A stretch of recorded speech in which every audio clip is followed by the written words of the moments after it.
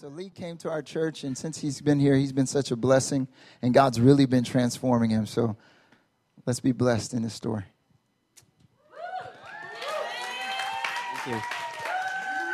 Yeah, actually, everything's happened so quick that I really had to give time to this, to think about it, because just like 4 months ago, I didn't even know you guys, and now I'm here. My testimony comes from Ephesians 4, verses 11 through 15. So if this really speaks to you, go ahead and look those verses up. Actually, just look up Ephesians 4, just the whole thing. Actually, just read the whole Ephesians. It's all good.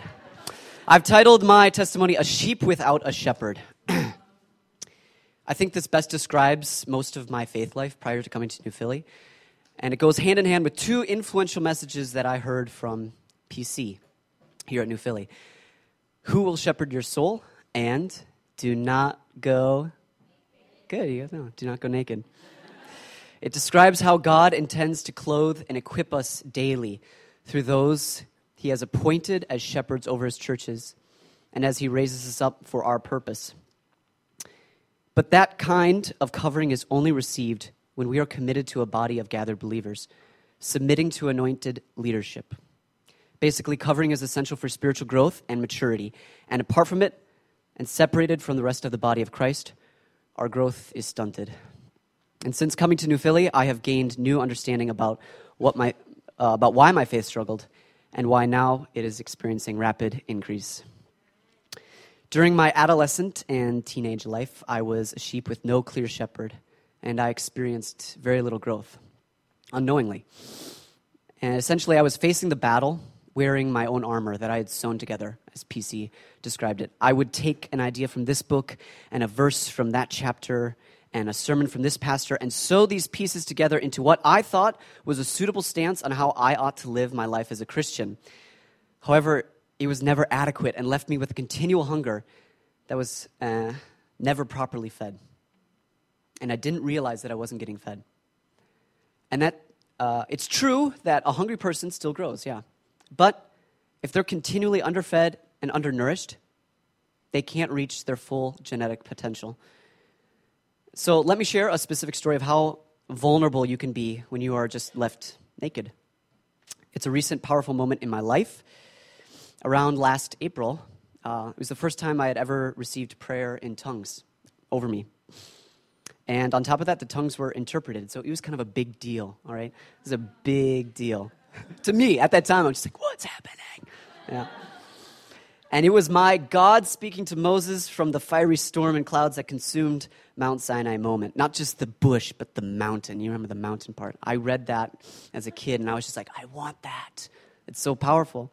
And so God spoke to me through that prophet saying, I am fond of you because your heart is so pure.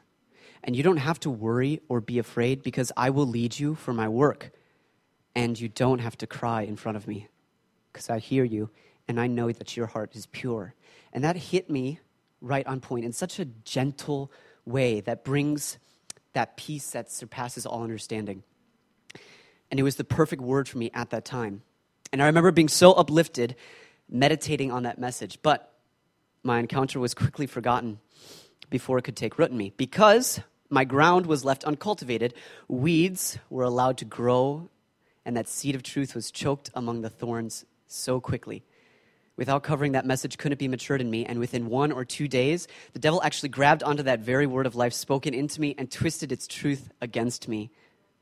Did I say that was just in 1 or 2 days? Just 1 and 2 days. And it said something like this: a pure heart, doesn't he know what I've done, what I'm still doing? Doesn't he know that I've been doubting him?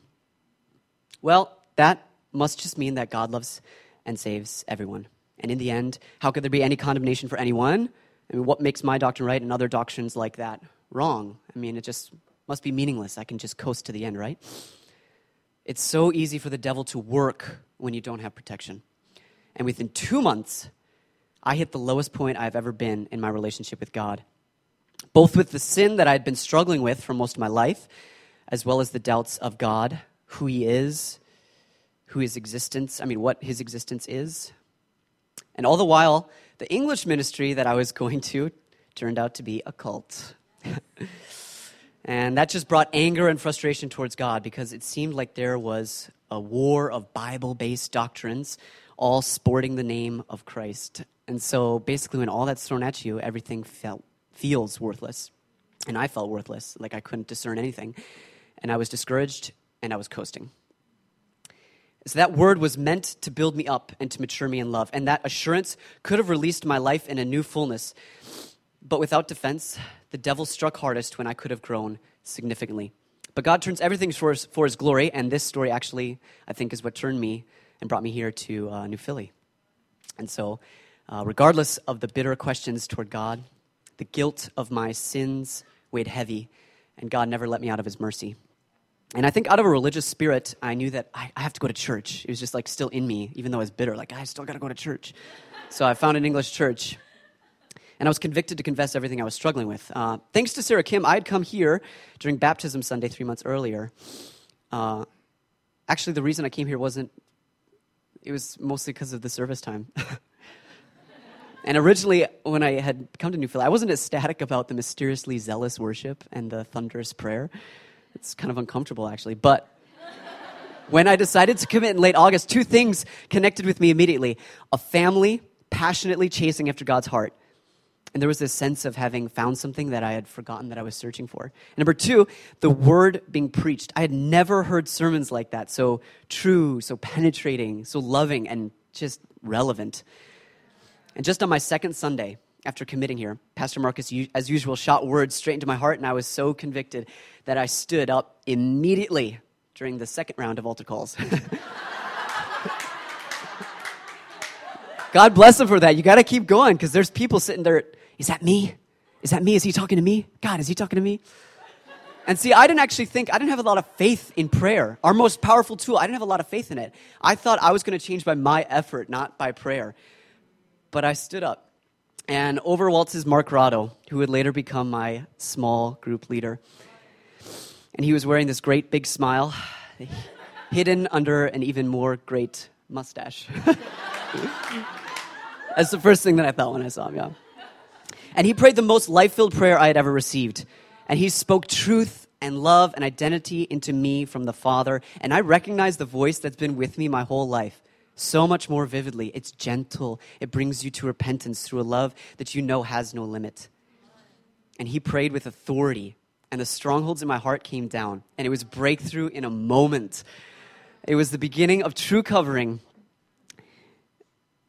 And while my faith was weak, I submitted myself to the authority in Mark, and God did not hesitate to answer that prayer. And from that point on, sins that I had been struggling with my whole life, they vanished as if I had never been struggling with them. Like no more struggle.